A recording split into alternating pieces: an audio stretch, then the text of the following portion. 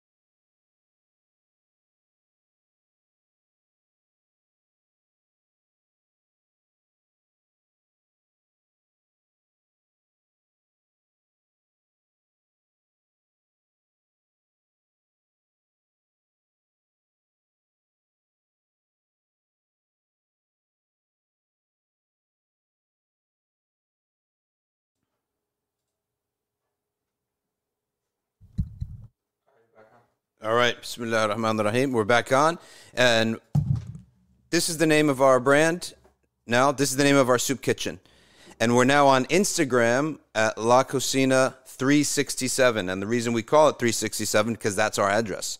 Our address is 367 Somerset Street, so you can't forget it. So if you want to check us out on Instagram, and we have a great team that puts all this stuff together, and runs these meals and the dinners. And this year, our goal last year, I said it last year like a million times, our goal was to offer one meal a week. That's it. Nothing more and nothing less. One meal a week. On top of that, we started off really slow to the point that one guy even asked me, what's going on? I said, on our first meal, we literally had to convince people to come. They didn't know what was going on. The place looked really shady. The place looked pretty scary almost because it was like a rundown place. We had a little lamp out, and we were telling people to come and come inside. And they didn't want to come inside. So we had to convince them to come inside by walking around. We were just like walking around giving people cards and telling them to come inside. And Lord, on the first day, people wouldn't come inside. Only 9 people came in. We actually had to take the food, and we were like walking to people and just give them food. Well, it was also winter. Remember, we started in January. Then next week was also tough. Then finally on the 4th week, we topped 20 people. And that was a big deal to me. I was keeping track. 5th week, 6th week, 7th week, as soon as the weather got a little bit warm, all of a sudden, we were having lines out the door. And as soon as we also added the element of clothing, I'm telling you, sometimes you got to follow your gut instinct. People were telling me, don't do clothes, don't do clothes. Why wouldn't you do clothes, right? And we ended up doing clothes. Clothes was like the biggest hit. We actually had to put limits. People were walking out like with all the clothes. We actually have a limit, 5 items per person. And that's what we give out. People can take 5 out. Now, then we got a sister came in and said, you're all doing it wrong. I mean, what do we know? We're just putting the clothes out. But she had like a sense, and she bought hangers and like a rack. And now it's going to like almost look like a store. But everything's free, right? Shoes, there's an area for shoes. There's an area for jackets. There's an area for men's clothes. We have like suits. So people come in and they can take 5 items. And there are toys, there are home appliances now. Anyone want a bottle warmer? This is like one of the best inventions. People don't even know what it is. I know these things. A bottle warmer, it's one of those gifts that people get when you have a kid. It's basically, it's a little rectangle. You put some water in there, you plug it in. The water warms up. And then there's like a grid inside of it, a basket. You put the bottle in there. So the bottle's sort of submerged in water that heats up to a reasonable temperature. You put that there, and when you're waking up, when your baby's asleep, you don't have to, you just reach for the bottle warmer. The bottle, it's already warm. There's no such thing as not everyone breastfeeds. People are sick, right? Some people they can't breastfeed. So, because that's a group. The breastfeeders, like that's the natural way of life, right?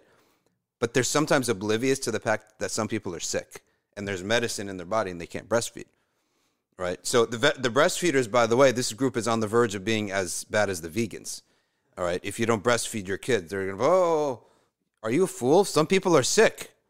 So you reach in and the bottle's nice and warm. Boom, stuff it in the baby's mouth. Okay, go back to sleep. Such an important invention and a simple thing. And we got one downstairs. So these little things, diapers. Smile did a report, and they said that the biggest source of depression and anxiety in the house is something that people, they couldn't even identify themselves. The house stinks.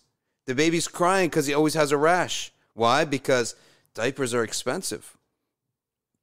There's another group, they say, no, don't use diapers because it's for the environment, blah, blah, blah. Let's use a nice linen rash for your nice little Prince baby's butt doesn't get used for a diaper, okay?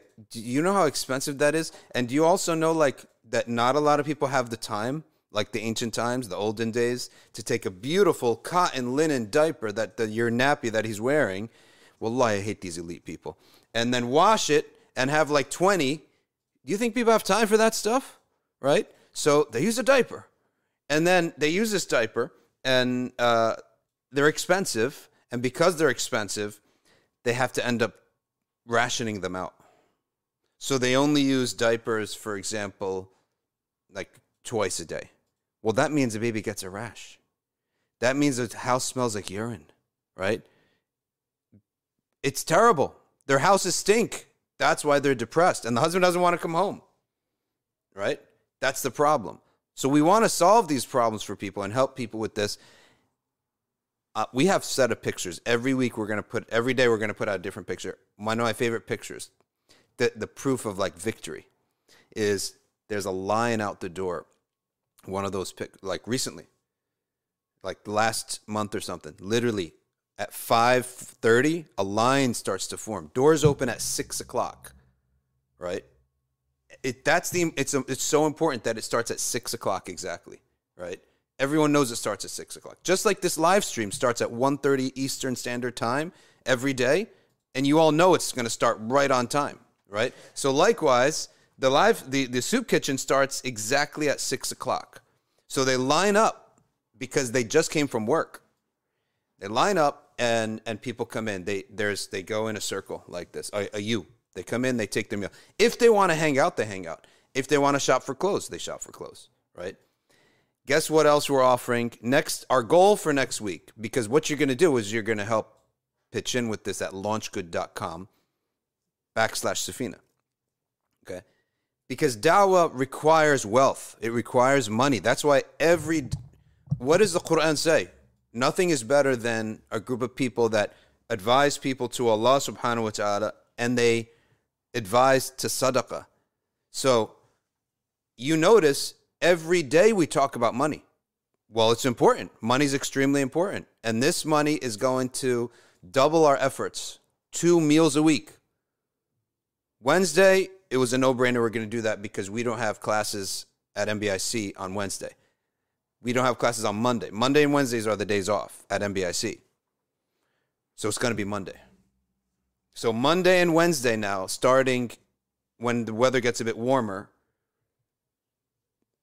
in the soup kitchen, downstairs in La Cocina, is going to be Monday and Wednesday, inshallah ta'ala. We're going to have meals. So imagine 120 people a week. That means our community, no offense, I see stomachs. I know you're eating food. So that means every week now we are going to put pressure now on our community to cook the food. And also you as community members, online community members, you can be part of this, right? By sponsoring a meal. You could say, hey, listen up. You want to sponsor a meal? $25. Go to LaunchGood and put $25. If there's a note, put a meal. Okay. Do you think you can get somebody to run these things as a volunteer? Not all the time. It's got to be someone who is a part-time employee. And they come in at 5 o'clock. Every Monday, they're going to come in at 5 o'clock. They're going to mop the place up. Like I come in here every Wednesday, and Ryan's already got the place polished, right? That's part of the job. You polish the place first. You set up the tables. Last week we became a refuge for bees. The bees die at this time of year, right? And I didn't know what was going on. It was the weirdest thing. It was like a bee genocide. The kitchen has a window over the sink, and there's like a big window there, and they found a little hole, and they all came in. They stayed for 5 minutes and died. So the exterminator came in and said, oh, bees die at this time of year, right? They all die. So they're coming in to live their last few lives, okay?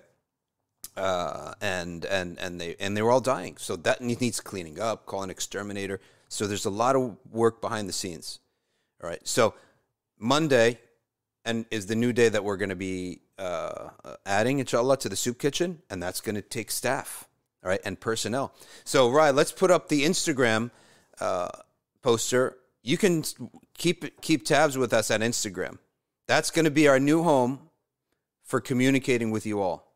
We're going to be communicating with you all on Instagram, and so it's La Cocina 367 because 367 is the 367 is the whatchamacallit, the physical address. When you come here, it's going to be 367 Somerset Street. We also have a guest house here. If you want to hang out and you want to stay for a while, we'll take care of you. Thursday, Friday, Saturday, and Sunday. Those are the days that we host people. So 3 nights, Thursday night, Friday night, Saturday night, and 4 days, Thursday through Sunday. So LaunchGood, this is our campaign. We want to, again, we're going to shoot for 25K this week. Then next week and the week after, we have different things to show you all. But that's really what we're all about. And let's now go to the full screen and turn over now to our content portion and our class. Okay. And Sophia says, I'm not on Instagram. Don't make me go. That's okay. You don't have to actually, I don't think you have to be on Instagram technically.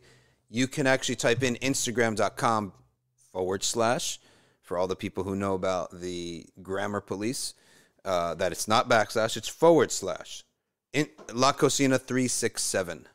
And you should be able to see everything that we do there and where I could punch in the link on YouTube. So, Amr bis sadaqah, commanding to sadaqah, is extremely important. This da'wah will not run. You know how much money goes into the Israel lobby, to the LGBT lobby, to the Catholic Church? Do you know how much money's behind all this? Right? We're competing with these people. That's our competition. Right? The Catholic Church has so many soup kitchens. In every town, there's a Saint this and a Saint that soup kitchen. It's like a guarantee. It's like something you don't even have to think about. You want to eat? The Catholics got you. You're poor? You need a diaper? You need something? The Catholics got you. Well, guess what? We're competing. And I believe, honestly, I believe every local masjid, every masjid that has any capacity to do anything good should either sponsor a soup kitchen in a city or have their own soup kitchen, or like the community will put it together and the masjid will be the base. NBIC is our base, right? That's where we all pray. That's where we run our classes. This is the masjid that everything started from. If they hadn't housed us and given me the opportunity, there would be none of this. None of this would have existed, right? Thanks to the open-minded people who just gave me a chance. All we wanted is a chance, right? And they were not control freaks about it either. They're like, all right, do it. As long as we're the beneficiaries and you're doing it out of here, we're benefiting, right? And that's our masjid. So may I ask Allah subhanahu wa ta'ala to have good relations and to continue the life of the masjid. Now let's move. Okay. Let's move on to Shama'il. It's Tuesday, which means Shama'il al-Tirmidhi. Bismillah ar-Rahman ar-Rahim. Alhamdulillah wa salatu wa salamu ala Rasulillah. باب ما جاء في حجامة رسول الله صلى الله عليه وآله وصحبه وسلم. What is hijama? First of all, there's a sister. Her name is Aisha Davies. She's out of the UK, I believe. She's a hijama expert. Okay. And my mom is a hijama expert too. It's not so hard if you have any medical background. You don't even need a medical background. Rai, we need to get... Oh, you don't like blood, Rai? Oh, you don't like people's backs. You're going to learn? All right, shut your eyes when you're... I'm not scared of blood. I just feel weird touching people's hairy backs. Yeah, he doesn't want to touch people's backs, which is sometimes it can get weird. And you may never look at that person again the same. Okay? It's not the same, yeah. Don't do hijama to someone that you want to hold in high esteem, because in case that you get too close to their body and it's not going to be good. Let's go now to how the Prophet ﷺ did hijama. Su'ila anasu. Again, this is al-fa'il al-mabni lil-majhul. Su'ila, was asked. The questioner is not important. It's the one who receives the question that's important, and we call that na'ib fa'il, and he's marfu'a. The marfu'a in the Arabic grammar is the position of centrality in your image, because language is supposed to put an image in your head, right? When someone tells you a story, you're creating an image, a reel in your head. So who's the main character of this reel? Anas. So we make him marfu'a. So su'ila Anas ibn Malik. When you read ibn, you have to move with it. You can't say Anas ibn Malik. No, you say Anas ibn Malik. It's very important. It's a sign of educated or not educated. Anas ibn Malik. عن كسب الحجام. The earnings of the hijama, person who does hijama for you. The hajjam. فقال احتجم رسول الله صلى الله عليه وآله وسلم حجمه أبو طيبة. A man by the name of Abu Taiba. So there you go. If you open a hijama company, right, we call it Abu Taiba's hijama company, right? فأمر له بصاعين من طعام. So the Prophet ﷺ commanded that he be given. He said, go get him 2 sa'. وَالسَّاعُ أَرْبَعَةُ أَمْدَادٍ. So that's 8 muds. What's a mud? A mud is like a very big cup, essentially.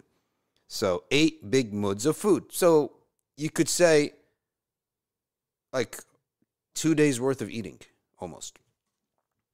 وَكَلَّمَ أَهْلَهُ فَوَضَعُوا عَنْهُ مِنْ خَرَاجِهِ. And so they also gave him some extra. And let's see how he translates this part here. He says here that he was given 2 saws of food and a certain amount of money that he was responsible for, and the Prophet helped pay some of his debt, essentially. So and the Prophet also said, إِنَّ أَفْضَلَ مَا تَدَاوَيْتُمْ بِهِ الْحِجَامَةِ. You have to take out the trash, right? You got to get the bad blood out of your system. It's that simple. You take a warm cup, you put it on the person's back. By the way, they do this in Indonesia all the time. And you put this on the person's back, it attracts. What does it attract? It attracts the bad blood. How does it attract the bad blood? I don't know. Ask a doctor.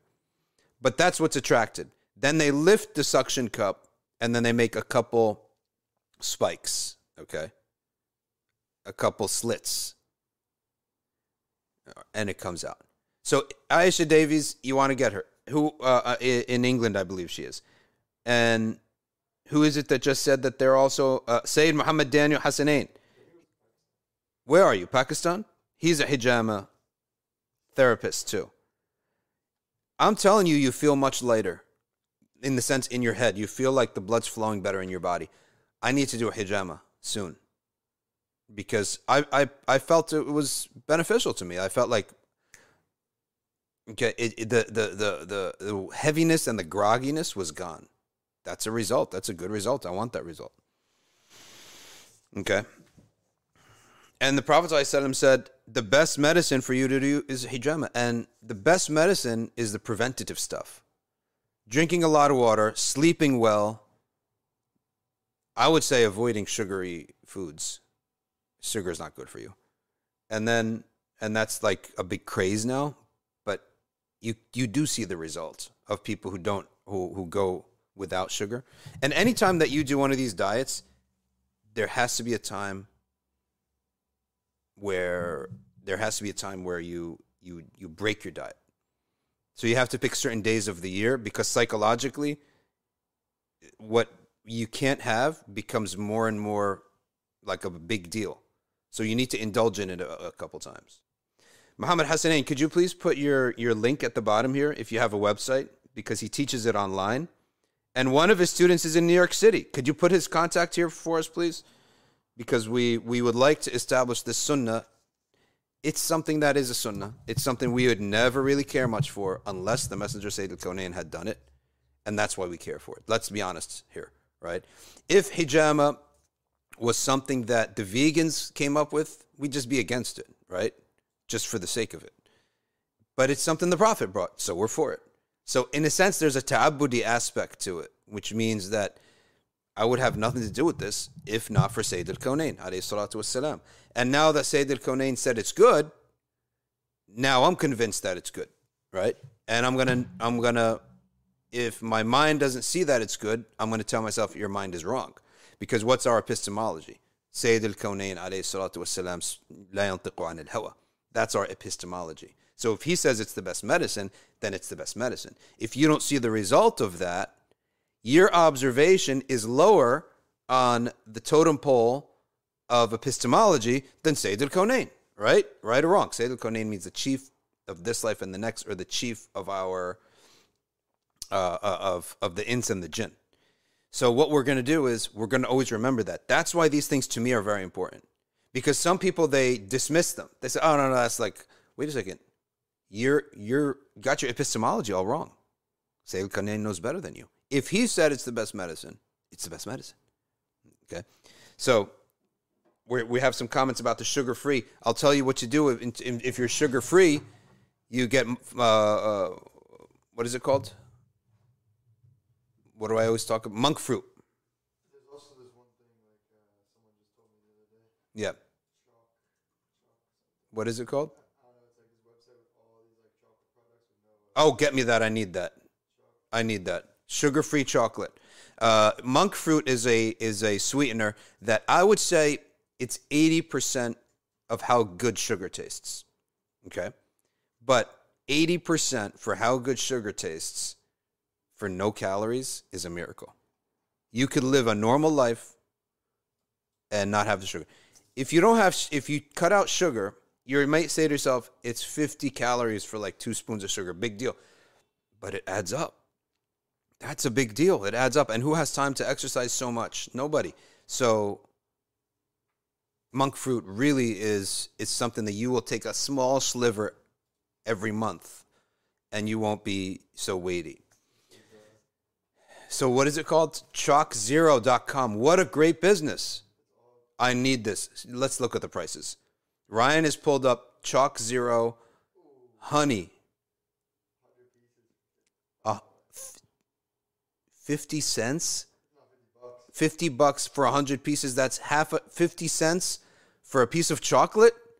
Chalk Zero, bank account zero eventually, right? $2 for a chocolate bar. I'm looking at the ads here or for the website chalkzero.com. $8 for fake Nutella. Okay, fair enough. $9 for a little bear of honey. 50 cents for a piece of chocolate.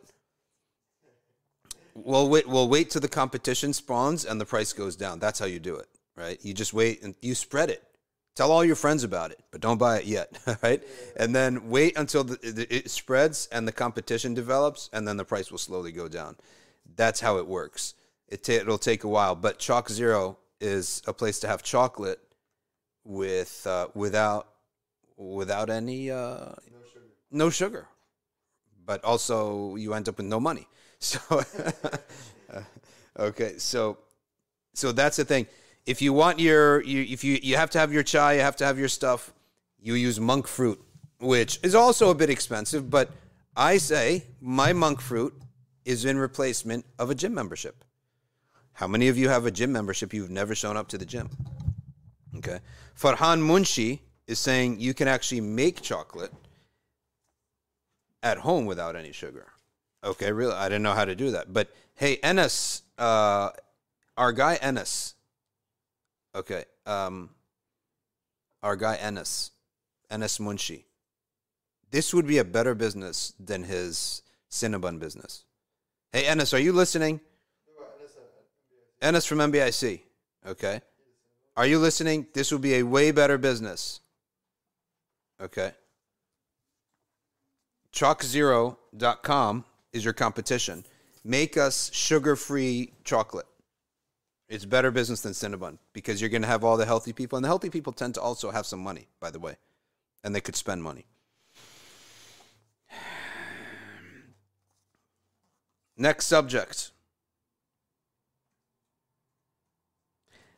عن علي سيدنا علي بن أبي طالب أن النبي صلى الله عليه وآله وسلم احتجم وأمرني فأعطيت الحجام أجره. So he did hijama and then he told me to go pay what's the ruling on taking money for stuff? Well, it's very simple. It's really very simple. If you don't have to do something, you could take money for it. Okay? That's the simple rule. Anything. That's the ultimate end up. If you're not obligated to do something. So, for example, am I obligated by Allah subhanahu wa ta'ala to give you to teach you salah? Yes, I am. If you ask me, so I can't take money for it. Hey, I just became a Muslim. Teach me how to pray. I have to teach you. I can't charge you for that.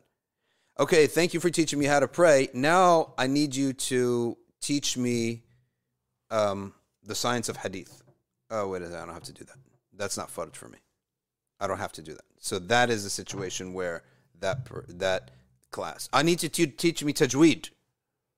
I need you to teach me hifz of what? Surah Al-Fatiha? That's fard. I have to do that for free. No, I need you to teach me to memorize Surah Al-Baqarah. Surah Al-Baqarah is one of the best surahs you can memorize. It's very easy to memorize, by the way, because it's thematic. Surah Al-Baqarah, it's an easy surah to memorize because it's just simple themes, blocks. Do I have to teach you that? No, I'm not obligated. I can charge you for that. That's the simple rule. So here, that's a simple rule. Even, let's say, Taraweeh, for example. Imam leading Taraweeh. Does he have to do that? He can pray Taraweeh at home. But he's going to physically move his body to your masjid and lead you. And he's going to recite the way you want to recite. For example, the masjid will tell him 8 rak'ahs, 20 rak'ahs, half a juz, a full juz. The masjid will determine that. He doesn't have to do any of this. But he's going to do it, right? He could pray Taraweeh at home. He could not pray Taraweeh at all. He's not obligated. So he can charge you to be the imam. Okay, for your Taraweeh. Malik also and the ulama, they hesitated a little bit for the Imam Ratib, but in the end of the day, they also said the Imam Ratib. Same thing with him. He doesn't have to come to your mosque and lead the prayers. He can pray at home.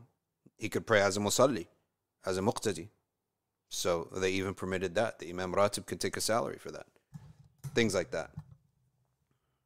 Where all of the hadiths, you can find this in Qurtubi's tafsir of Surah Al-Baqarah, all of the ahadith that criticize or curse or blame somebody who takes a salary, none of them are valid enough to make rulings upon. None of them. Yeah, Qurtubi lists them all. None of them. And when he explains them as that if someone intended it for the sake of Allah only, then changes his mind and said, no, I'm going to take, that's where possibly he could be in the wrong. Right? That's the only case. But none of those hadiths, because some people, they say there's no such thing as qat'i and dhanni. This is such jahala, it's unbelievable. Qat'i means explicit, no discussion about it.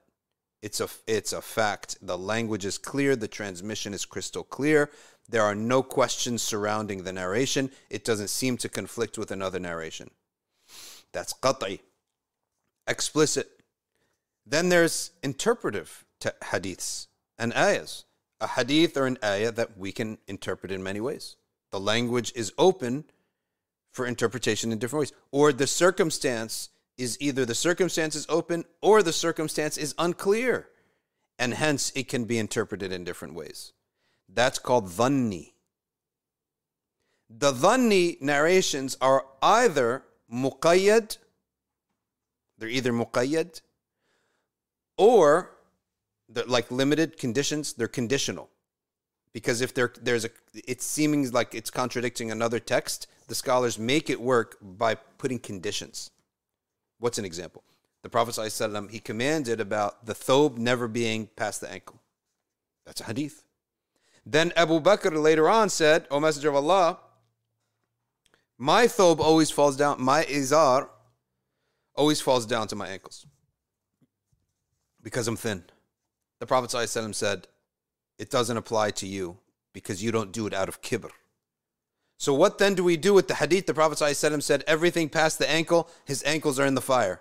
If his izar is past the ankle. But then he permitted Abu Bakr to do it, to leave it, because he was thin. So we say about that, we fit it in. We say that only if you're doing it out of arrogance, that it's haram, sinful. So that's an example. So the dhanni could also have an ijma' upon it.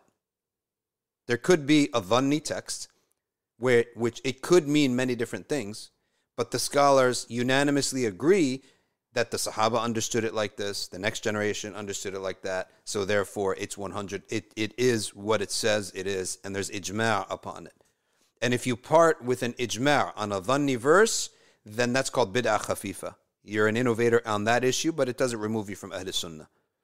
Let's take, for example, a third possibility.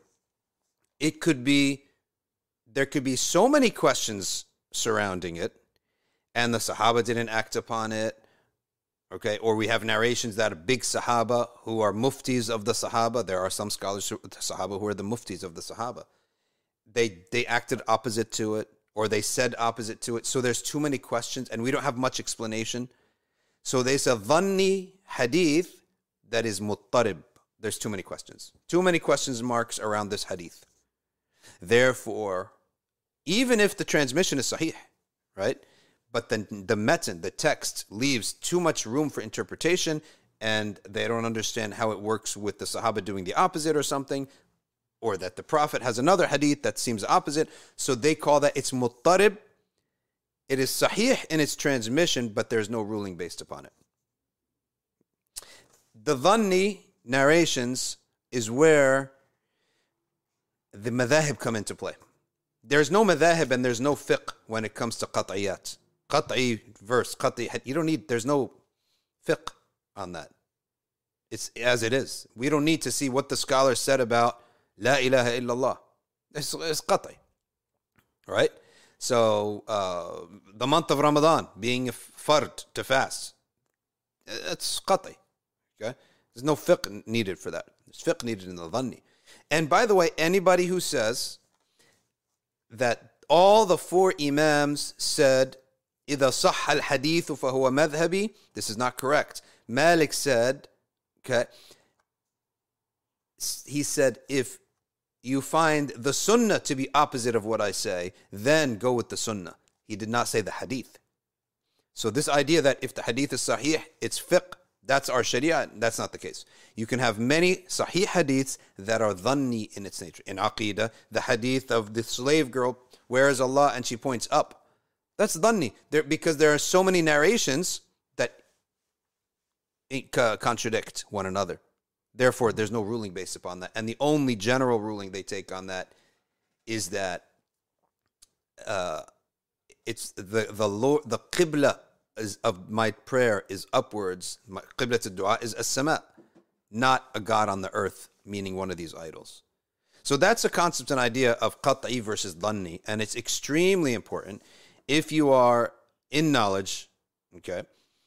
If you are involved in knowledge, you need to know that there's qat'i and dhanni. And when any scholar that says, no, there's no qat'i and dhanni, if it's sahih, it's the ruling. Okay, that's your madhab. Make your own new madhab. It's not the madhab of Abu Hanifa. It's not the way of Imam Malik. And by the way, these imams did not invent their madhab. They just represented and codified what they learned from the tabi'een. Malik's teacher, Ishaq ibn Rahawayh. Rabi'atul Ra'i. Ishaq ibn Rahawayh is Bukhari's teacher. Rabi'atul Ra'i. Malik would bring him a sahih hadith and the fatwa of what all the scholars in Medina do. Right? And he said, what do I do with this? And Rabi'atul Ra'i taught him. He said, Alfun al-alf ahabbu ilayhi min wahidan wahid. When we see all of the tabi'een and all of the sahaba in Medina, they're acting upon one thing, such as they don't wipe on the sock. They only wipe on the khuf. That overrides the solitary narration that says at one point the Prophet wiped over the sock. We don't know. If that's the case, why didn't any of the sahaba act upon it? Because they saw that maybe the Prophet already had wudu, and he was just making wudu upon wudu. Or they did not see him do it ever, except like maybe one person saw him. If it was sunnah, the Prophet would have said it, done it many times, and all the Sahaba would have been doing it, or some of them at least. But zero? So that's how we handle such narrations. Okay. Next hadith. This one is from Ibn Abbas. Now, look at this. First one was from Anas. Next one, Ali. Next one, Ibn Abbas. This is Hijama, right? So it's part of the religion. It's part of the sunnah. You've seen different Sahaba are narrating this now. That's what we're talking about. That's when something is of deen, that means the Prophet did it many, many times. Okay? If he wanted to make something of the deen, he did it many times in front of everybody. Okay? And to show you that it's a sunnah, he would then not do it one time or something like that. To make sure that everyone knows it's a sunnah, not a fard. So that's why Malik called his book Al-Muwatta, the trodden path, the aspect of deen that does not rely on one narration that has question marks around it or seeming contradictions. And of course, a hadith in which the Sahaba never acted upon it, that's a big issue, right? So that's why the ulama, the fuqaha, especially the Hanafis and the Malikis, did not make law upon such a situation. They want the guarantee, strong evidence. So now we have a hadith from Ibn Abbas that the Messenger sallallahu alaihi wasallam احتجم على الأخدعين وبين الكتفين وأعطى الحجام أجره ولو كان حراما لم يعطه. The Prophet, peace be upon him, he did hijama between his shoulder blades. Okay. And both sides of his neck. Both sides of the neck and between the shoulder blades. And he paid the cupper. That's not the right word because cupping is different from hijama. Cupping does not involve bleeding, but hijama involves bleeding. All right. Bloodletting. It's not, no, sorry, that's not even blood. No, so this is how it works. Wet cupping. So dry cupping is just the suction. Wet cupping is the suction and cutting. Bloodletting is even more primitive, and that's just cutting and releasing some blood. And believe it or not, that was a health treatment back in the day. And they tried to do that to treat headaches. Okay. So he paid the hajjam, and he says here, if it was haram, he wouldn't have paid the hajjam. Okay. In the old days, they used to use, the doctors used to use leeches.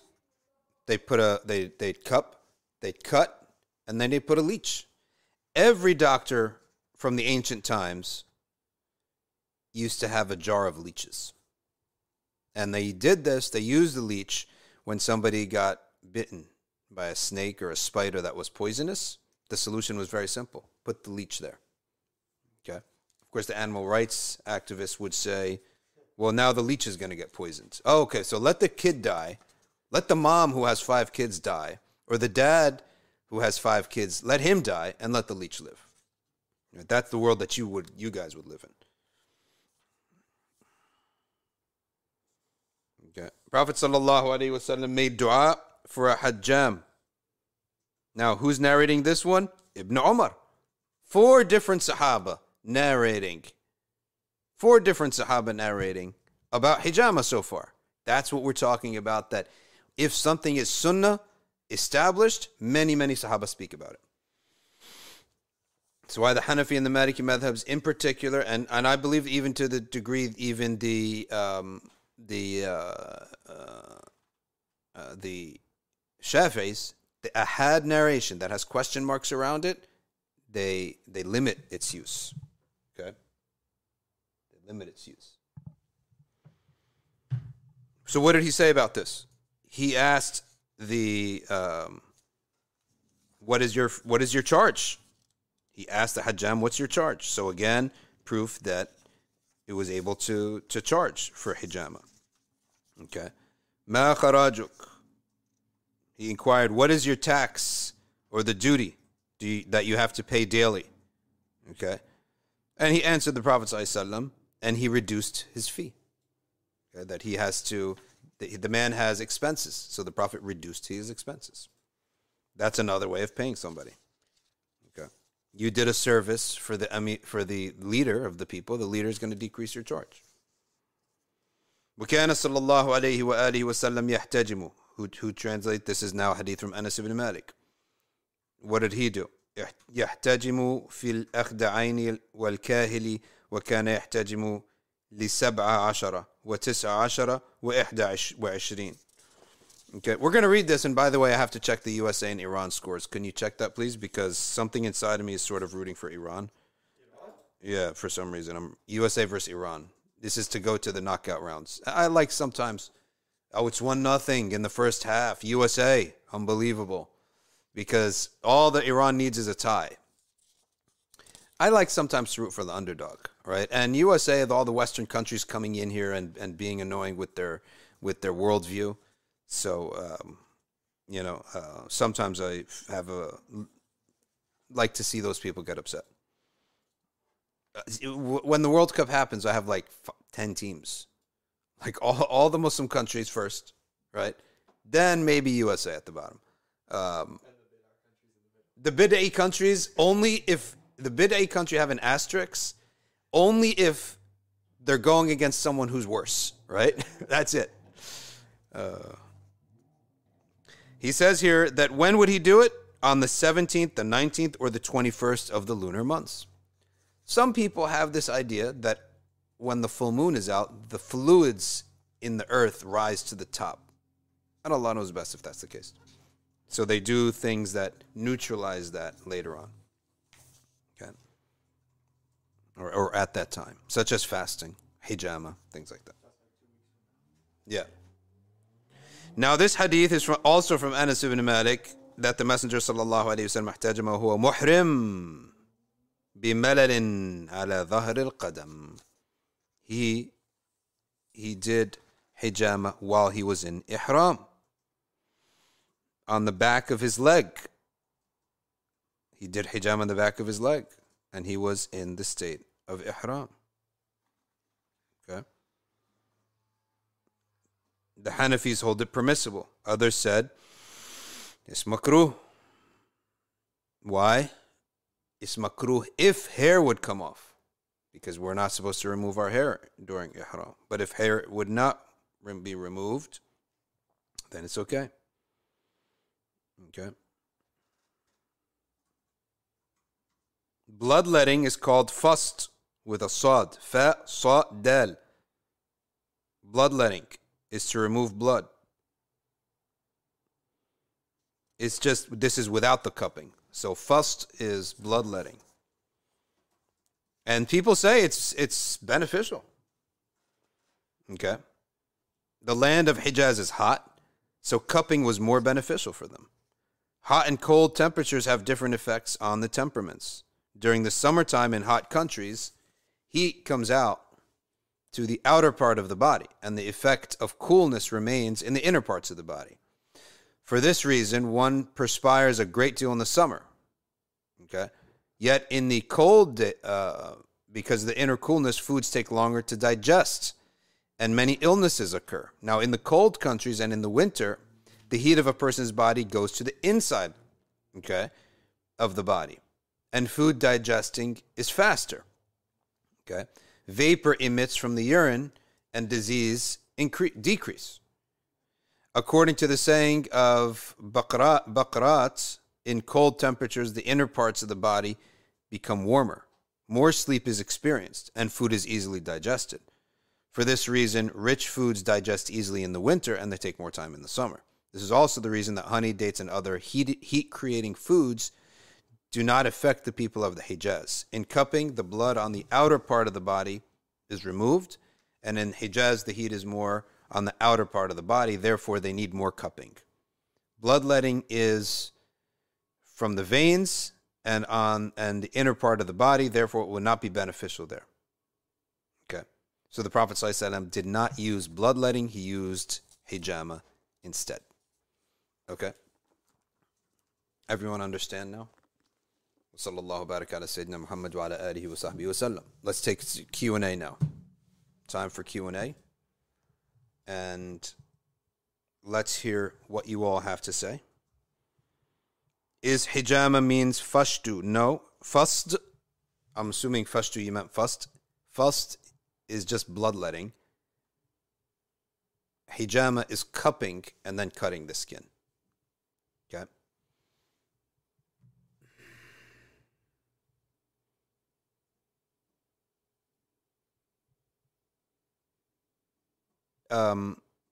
Did Muhammad Daniel put the name down of his website so people can get trained in hijama?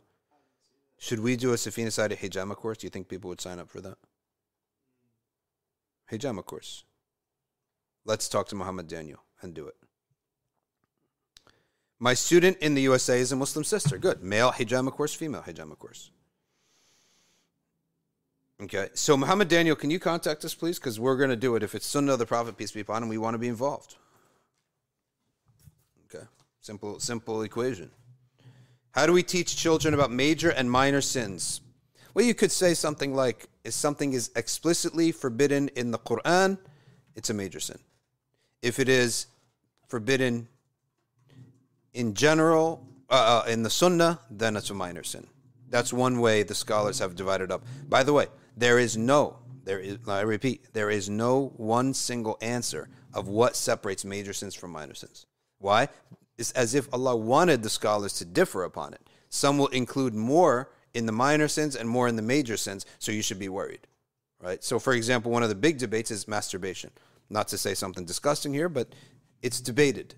Is this a major sin or a minor sin? It's debated, right? Because the Quran forbids something in general, they consider it a minor sin, right?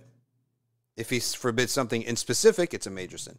So, for example, the sexual actions that the Quran forbids is zina and liwat. Homosexuality and adultery / fornication is forbidden explicitly, mentioned. Then there's a general prohibition, which is Surah Al-Ma'arij, which says, your wives and right-hand possessions, and anything beyond that, then you've gone to excess. So therefore, everything else, which would include masturbation, which would include a doll, if someone had sex with a doll. I'm sorry to have to talk about this stuff, but people are weird these days. What can you do? Things like that. So that would fall under the general prohibition. So one of the breakdowns is that if the Quran specifies something, it's a major sin. If it's a general prohibition, it's a minor sin. Okay? Now, the Sunnah, when they go to the Sunnah, they also have a breakdown. If the Prophet ﷺ forbids something and mentions its punishment in specific, or he mentions it with severe language, it's a major sin. And if he mentions something with light language, just prohibition, then it's a minor sin and could even be just discouraged, depending on how it's worded. So that's how major and minor sins are broken down. Make sure you want to support this podcast at patreon.com/Safina Society. We really appreciate all of our patrons, and you could be a patron by going to patreon.com/Safina Society. And we are also raising our funds this week for the second meal. It's going to cost us a bunch of money to ensure that it's staffed. And if we don't have volunteers for the food, that the food is paid for. We have to buy the food. And the place has to be staffed with someone to set it up. Okay? So you can go to launchgood.com/Safina Society. And our new home of communication with you all is going to be the La Cocina 367 Instagram page. La Cocina 367. Okay. Let's now take your questions. It says, Caitlin Johem, how to get out of this daily work grind that feels so spiritually draining. And it feels like our employers control us. Well, they do control you, in a sense. If you want money from them, you're lucky if you have a good employer. Okay. But I'll tell you one thing that sometimes helps. I don't know if this can help you, but I think AirPods is one of the best inventions. I got them right here. Okay. And you could put AirPods, especially if you wear hijab, no one's ever going to know. You could put your AirPods in, and you could listen to dhikr all day. You could listen to talks all day long, right? I love this invention. This was a gift someone got me. And on top of that, it has noise cancellation, which is like a scientific miracle, how they did this. Okay, I'm exaggerating a little bit here, but literally, if you put them on, the noise decibel decreases, I would probably venture to say 70%, which is really useful if you have a headache or you're in a noisy place. So I would stick your AirPods in your ear, one ear at a time, because it's actually not that good to have stuff in your ears all the time for health purposes. And what you do is you listen to something beneficial, but don't listen to the Quran unless you can concentrate.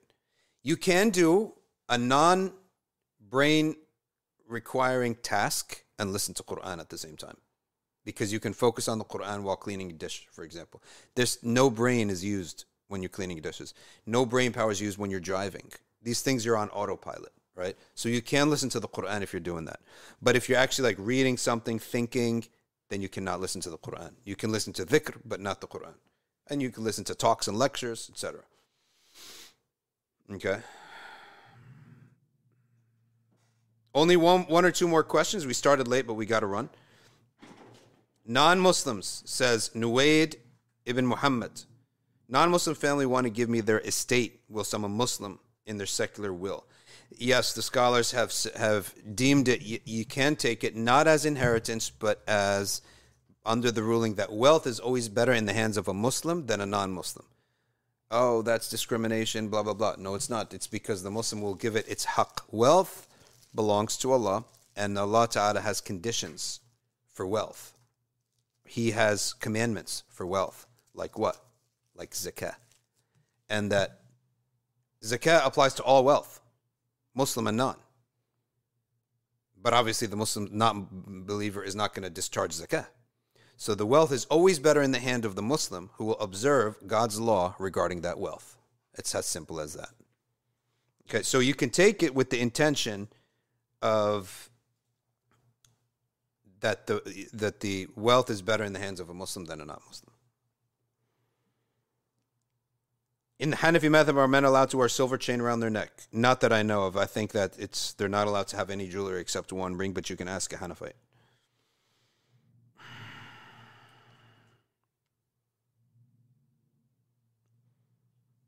Enigma Barca is on. I guess that's Barcelona, Barca. Halima Wahid, Traveling Light. Safina Begum, Albanian Revert. How are you an Albanian Revert? I thought Albanians are 100% Muslims. Am I wrong about that? I must have been wrong about that.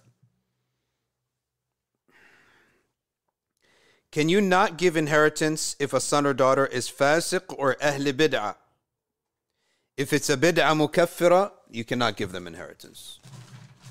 Okay. If it's a bid'ah mufassiqa, then yes, they would still inherit. If I'm not mistaken, we can double check that. But from what I do, they will inherit if they are just on an innovation.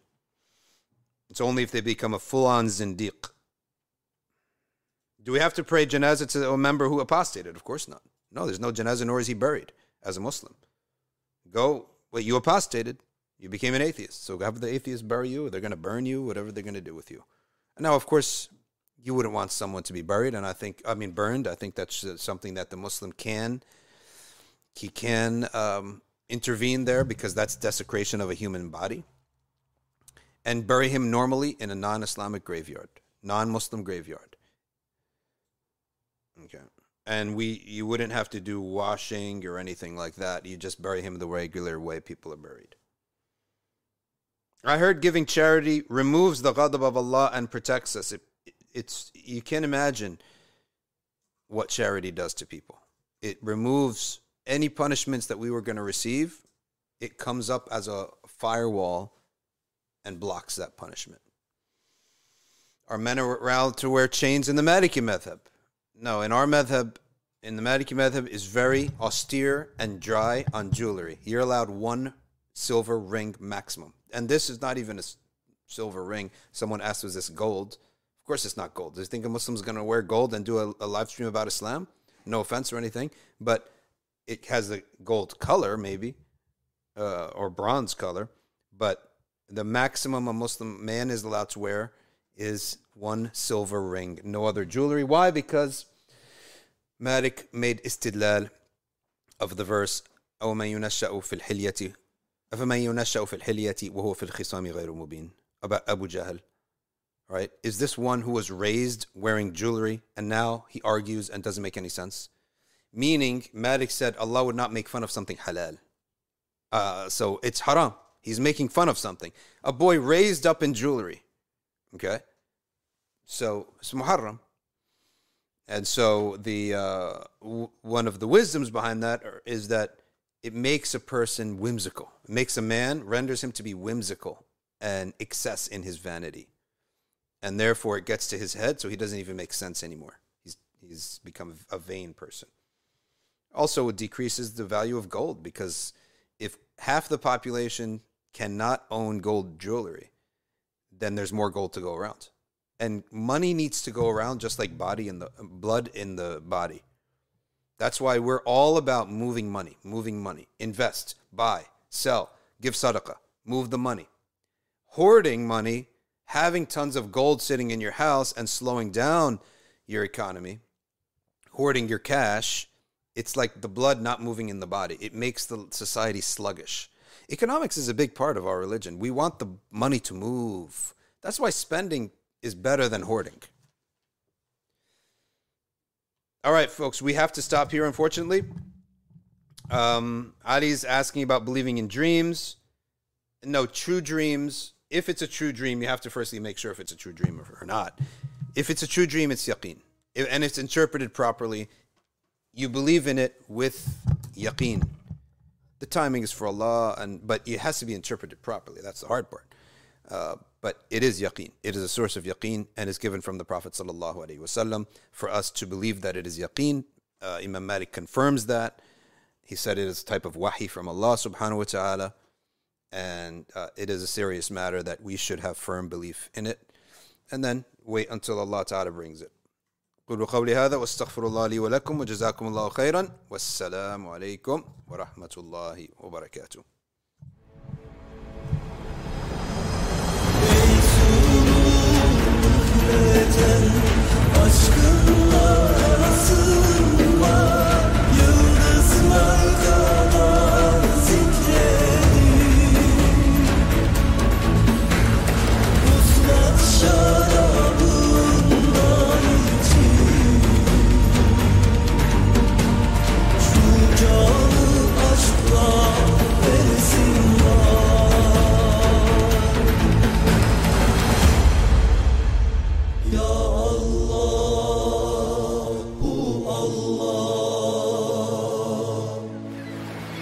Kalbe şifa